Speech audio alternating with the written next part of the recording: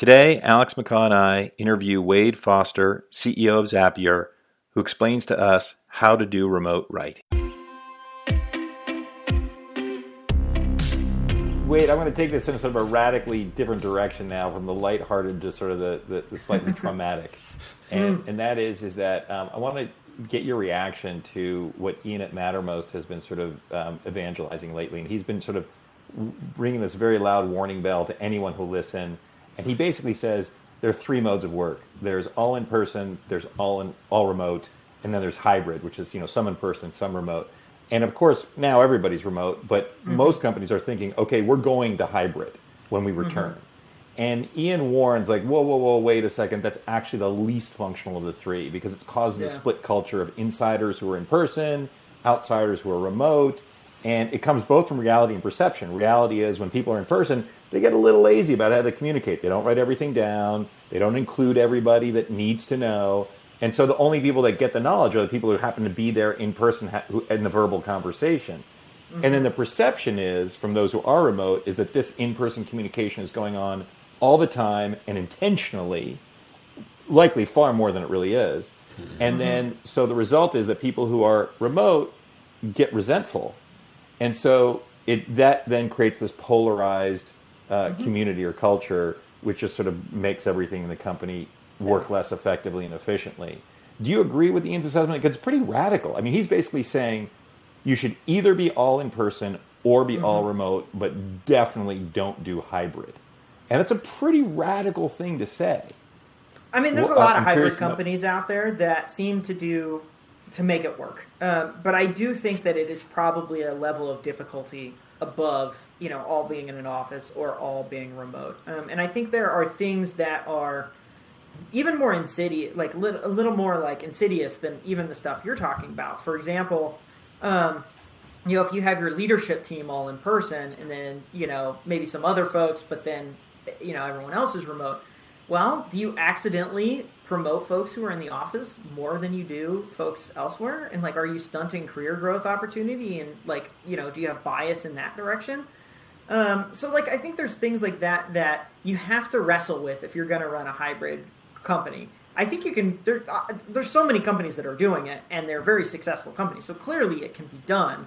But I think it requires a level of discipline that's even above and beyond what you see in a full remote company to manage those sort of things that can happen on accident. It's not like you called it out where the remote folks might think that these conversations are happening to exclude them. That's not what's happening. They're just happening because that was easy. It's laziness. It's not maliciousness. It just happens because people gravitate to things that are easy. And so they get excluded on accident, not on purpose. And so I do think that there's some truth to what he's saying.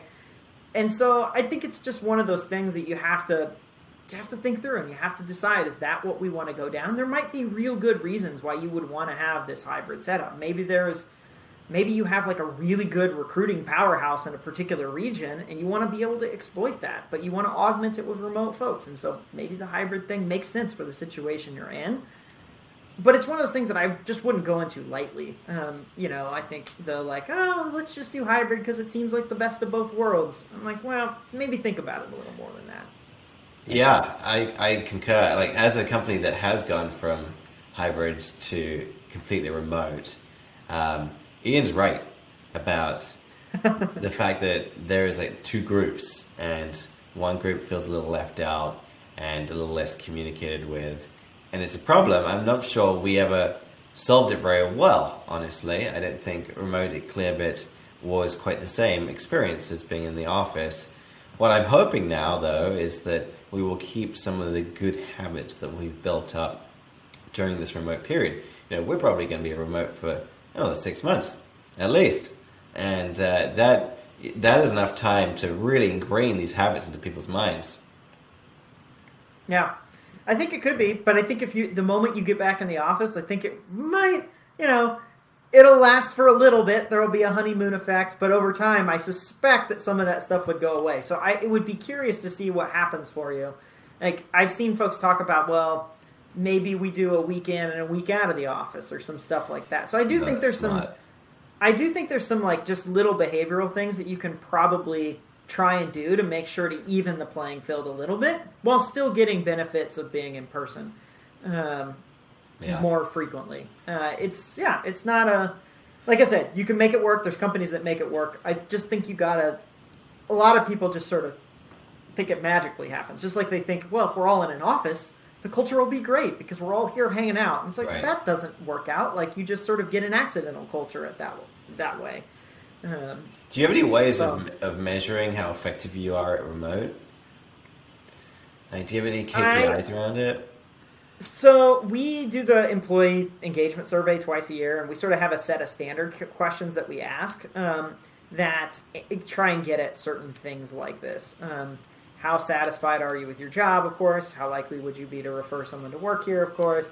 But also things like, how well do you identify with the mission of the company? How well do you feel like you're connected to your fellow teammates? And so we start to ask those types of questions and just track them over time and start to see what the trend line looks like.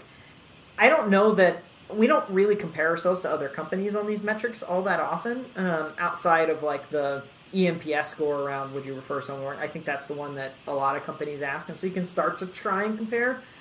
Mostly we just try and compare ourselves to ourselves. Like 6 months ago, how did we feel? How do we feel now? Is it better? Great. If it's not, what happened? Like, should we try and figure that stuff out?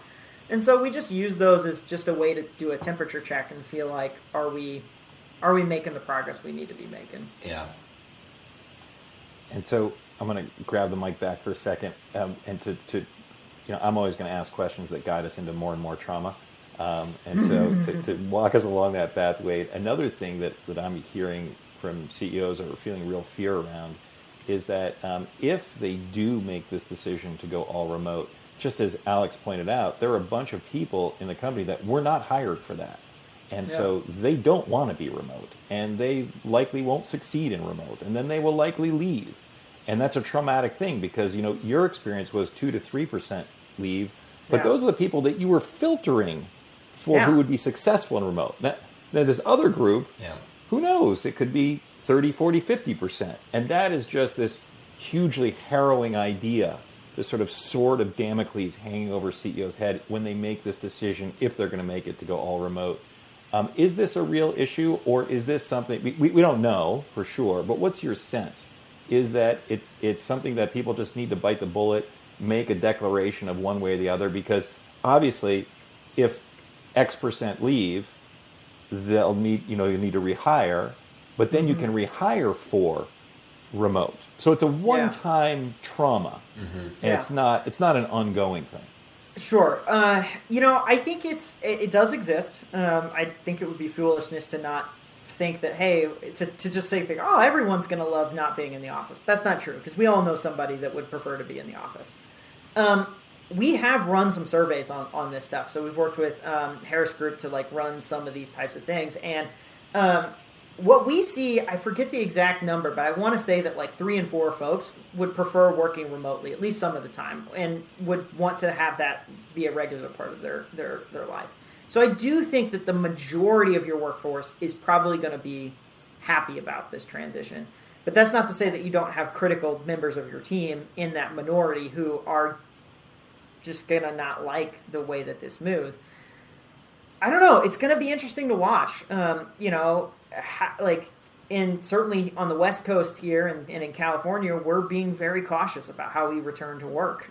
It's not going to happen anytime soon. And then when we do get back in the workforce, it's not going to be the same office experience that folks have come to love. We're talking about, hey, you have to sit at the lunchroom table by yourself.